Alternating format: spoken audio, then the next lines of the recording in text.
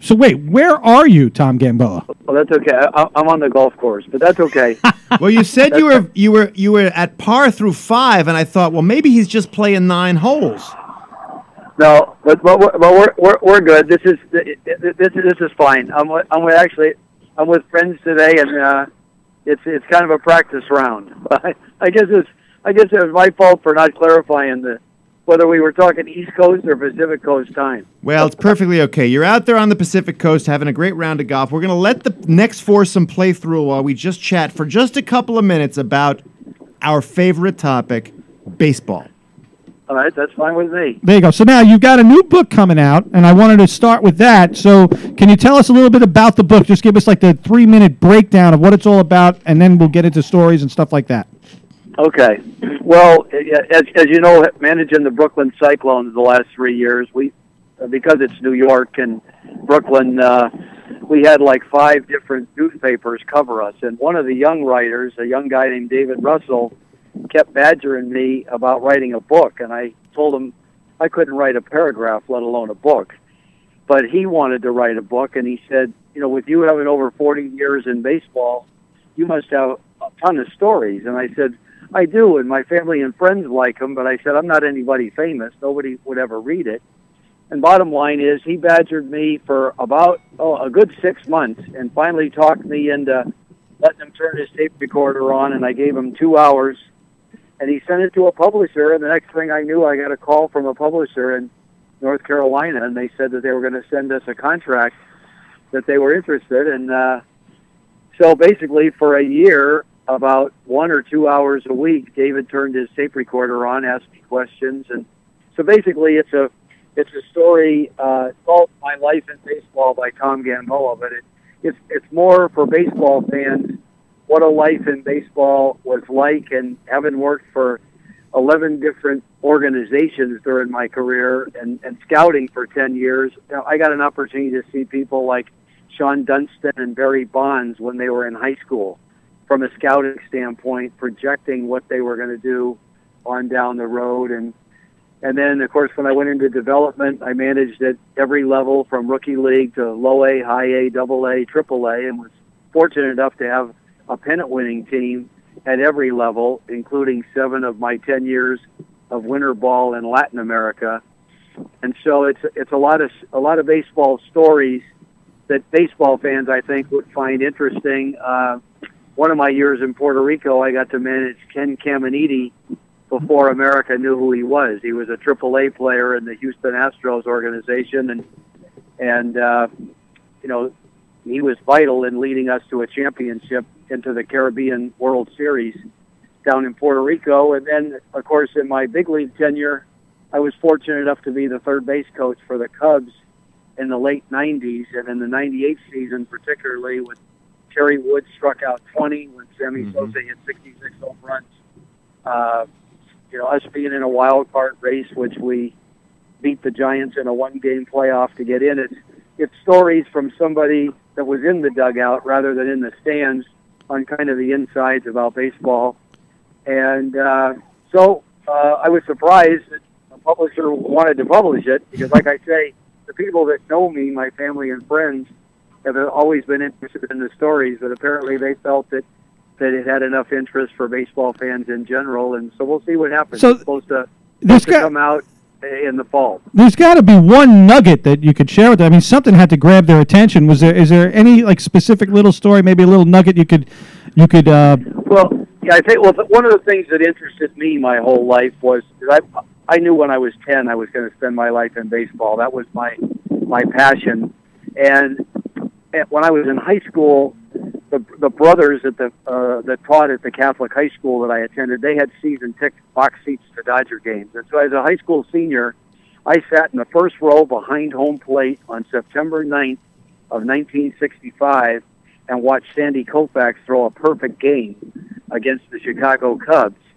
And 33 years later, in 98, Billy Williams was my locker mate. Wow. And when Kerry Wood struck out 20, Mark Grace was running up and down the clubhouse saying, we all got to see the greatest game ever pitched. Uh-huh. And Billy Williams calmly turned around and he said, "Gracie, this might have been the second best." And I turned to Billy and I said, "I was at that game. Mm-hmm. I was at the game you're referring to when Koufax threw a no-hitter. I mean, a perfect game." I said, "What was that like?" And Billy's a very humble guy. He looked at me and he said, "Tommy," he said, "I was a pretty damn good player when I played." I said, "No shit, you're in the Hall of Fame. You hit 426 home runs." And he said, "I actually had some good days against Koufax, but," he said, "that night, nobody has ever lived that will throw a baseball harder than that man did." He said, "We were hopelessly overmatched to the point that I said that facing him that night was like trying to drink your morning cup of coffee with a fork. That's how much chance we had of hitting him." And 2 years later, I was managing the Dodgers AAA team in Albuquerque. And one night when Lasorda was telling stories around the commissary after dinner, Claude Osteen jumped in, and he told about the best game he ever saw pitched. And I knew right away it was going to be a third perspective on the same game. And listening to Claude say that in the last 6 outs, Koufax told Jeff Torborg, who was catching him, no signs for these last 6 hitters. If someone's going to get a hit off me, they're going to earn it. And Torborg said, "Sandy, I got to mix in a curveball once in a while just to keep them off balance." And Sandy says, "If you want me to change speeds, we'll change off my fastball. I'm going to start adding to it." And Osteen said, "I never saw a human being, including Bob Gibson, ever throw as hard as what he was throwing." And now he was saying he was going to add to it. Wait, hold on. And he struck out the last 6 guys in a row of that game. And it was all fastballs. Yeah. Yeah. That's hard to believe because you'd think at some point someone would literally just get a fastball that he could hit. Yeah, well, his ball rose. I mean, I know these scientists say a ball can't rise, but his did. I mean, it was for people that are old enough in my age bracket in their 60s and 70s to have watched him throw. It really was incredible. I mean, when you look at his statistics from 61 to 66, I don't know that anybody has ever matched. I mean, we're talking about striking out 383, I believe, one year. Yeah. Throwing over 250 innings in a 4-man rotation and having records like 27-5. Yeah. Now, just so you know, Tom, I'm a Jew, and I grew up with a Brooklyn Dodger fan as a father. He always talks about Koufax this, Koufax that. I always used to point out the first 6 seasons of Koufax's career were very mediocre. So what happened? Was it the pepper spray that he used to put on his arm, they say? Or what? How did he just turn it around? No. Actually, I believe that he gave the credit to Johnny Roseboro, that Koufax threw so hard, much like a legendary guy with the Orioles named Steve Dalkowski, that Earl Weaver used to mention in his book, that could throw a ball through the backstop screen, but he couldn't find home plate. But Roseboro told Koufax that he didn't need to max out in his delivery, and he wanted him to try to hit his 2 pitching fingers on his left hand. He wanted him to try to literally scrape the dirt in his follow-through, so that he was bend his back and throw downhill, because he used to miss high so much. And all of a sudden, once he found it, Nolan Ryan was much the same way. He was very wild early in his career with as many walks as strikeouts. With the Mets, yeah. Once both guys found it, they ended up having pinpoint control, and of course, with their phenomenal stuff, they both became legendary Hall of Famers and put up amazing statistics. But Sandy was the best that I ever saw in my lifetime, and then having worked for the Dodgers and getting to beat him in Dodger Town, what a humble, nice gentleman that he is too. I mean, just he's like your next door neighbor. You'd never know what he did unless you asked him about it. Well, that's what happens when you grow up in Brooklyn. So, apparently, you wrote an entire chapter or so on Sandy, but you did spend some time with the Cyclones. You were the longest tenured Cyclones manager. Did you write anything about those days? Yeah, there's a few things about the. I was actually retired, and Paul DePodesta, who was a vice president at San Diego when I worked with him with the Padres, Paul had called me back in 2014, and to tell you the truth, I didn't even hesitate. I told him I was flattered that he called me, but I had been retired for 2 years and was loving retirement. I love golf as much as baseball. And so, I said, thanks, but no thanks. And he said, well, I'm going to let you think about it for a week because I'm going to call you back. And when he did, I think my competitive juices and the fact that I was so flattered and respectful of him, I went and did it, and I'm glad I did because Brooklyn is I had never spent much time in New York other than when I was with the Cubs and the Royals, and we used to come in and once in a while get an off day, and I'd get a chance to see a Broadway musical. But as far as living there, right in Brooklyn and getting a chance to really see and experience the city of Manhattan and Brooklyn in the summertime, oh my gosh, it was a fantastic experience. And we have a beautiful ballpark there at MC Metropolitan Credit Union Ballpark, and I enjoyed it to the point that I did it for 3 years before I decided to retire for good. So it was a great experience. The good thing about you, Gamby, is you left the Cyclones before I don't know if you've been back to the stadium, but there's like a stench in that stadium now, and it's the team this year. What is going on with the Cyclones? They stink without you. And you're retired. You can say whatever you want to say. Well, I didn't follow the draft. I don't know. Well, I don't know whether the Mets went for position players or pitching or a combination or what have you. But as I left Fonzie a message a few days ago, they pulled out a nice 3-2 win over State College, which the Cardinals always have a good team. And I didn't get a chance to talk to Fonz, but I left him a message congratulating him on that particular win. And I said, hey, just hang in there. I know you're off to a rough start. I think they're 7-20 as of today. But I said you can only manage the talent that you got and just stay positive, as I'm sure you and your coaches will. And the goal, especially at the rookie league level, is to get the players better.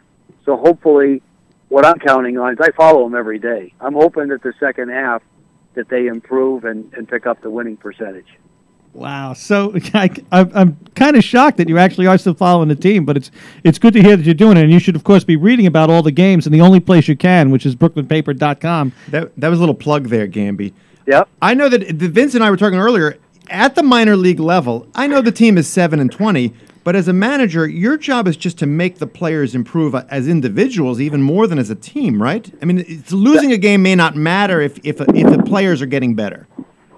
That's exactly right. I mean, baseball at the minor league level, it's a combination of you're trying to build team chemistry, and since you're going to be together for 3 months, it's always more fun when you're winning.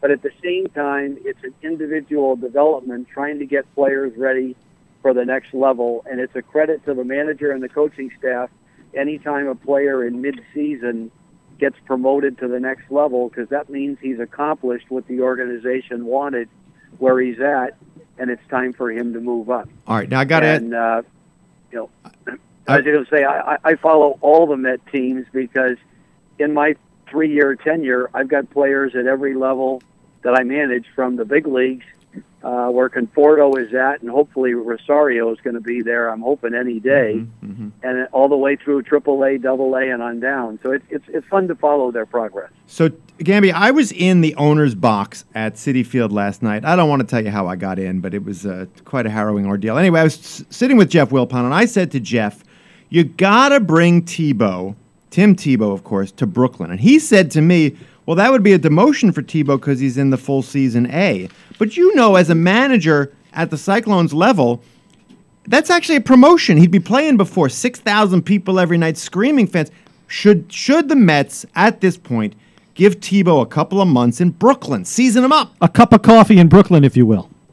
Well, all of us that are partial to Brooklyn, and certainly the front office, I have no doubts that Steve and Kevin running the club would have loved for him to come there, because it's already, I followed him at Columbia, and my gosh, they were drawing 5,000, 6,000, 7,000 a game the first half when he was playing at Columbia before they moved him up to. But at his age, at near 30, Jeff is right. You don't want to be sending him backwards for publicity's sake and to get big crowds in Brooklyn when their goal is to try to see how far they can push him upwards this year. And of late, I saw the other night where he hit a walk-off home run at Port St. Lucie, and gosh, I think he's driven in 12 runs in like the 14 games that he's played there or something. So, you know, he's being productive and it's bringing people into the ballpark. But you're right. It's too bad that maybe at the very beginning of the season that he couldn't have played there for a couple of weeks. I have no doubts they would have drawn 10,000 people a game had he played there. But it's too bad. I mean, the churches alone would have bust people in there. You're probably right. You're probably right. All right. All right. Well, Gamby, we got to let you go. We appreciate you coming on. So your book is coming out later this year. It's going to be called in the fall. It's going to be called Tom Gamboa: My Life in Baseball. It's written with former Brooklyn paper reporter David Russell. He did work for us. Right. He was doing that on our dime. So we're happy to play a part in that. And we'll be in touch. Every time we need to talk about the Cyclones, you're the guy we're going to give a call to because we know you're keeping a sharp eye out on them. And good luck in your golf game out there. Okay, thanks, guys. I'm sorry I mixed up on the time, but I'm glad we connected. Thanks for having me. All right. Just keep your head down. Just keep your head down. Bye-bye. Take care. All right, but we should have gotten some golf tips from Gamboa because at this That's point, our next show. That's our inside golfing show. Guys. All right, we got to get out. Vince, I don't know if you're aware. After the show, usually, Jimmy, you don't know this because we don't let you come with us, but Vince and I always have a drink. And you know where we're going tonight, Vince? Where are we headed? We are going to the Brooklyn Pizza Crew at Bergen. That's right, a pie-only outpost with Nino Coniglio. He's going to toast us with some beer and some pizza, and next week we're going to have him on the show. That's how it works. You give us pizza, you're on the show. It's really that simple. In this case, usually it's the Brooklyn Paper Radio bounce. In this case, he's giving us the bounce, and then we're going to put him on the show. So we got to get out. We want to thank our sponsors, of course, Village CareMax and Dr. Joseph Lichter, who's like the greatest dentist ever and cheap. Vince, you're a handsome man. I'm Gersh Kunstman. We got to thank Gilly. We got to thank Colin Mixon, and Sure. of course our producer Jimmy. And Dick Dady of Citizens Union, Tom Gamboa, former manager of the Cyclones. We're going to play us out with a little of that Jimmy and the Revolvers music. No, that's not Jimmy. Thank you, Jimmy. Goodbye, everybody.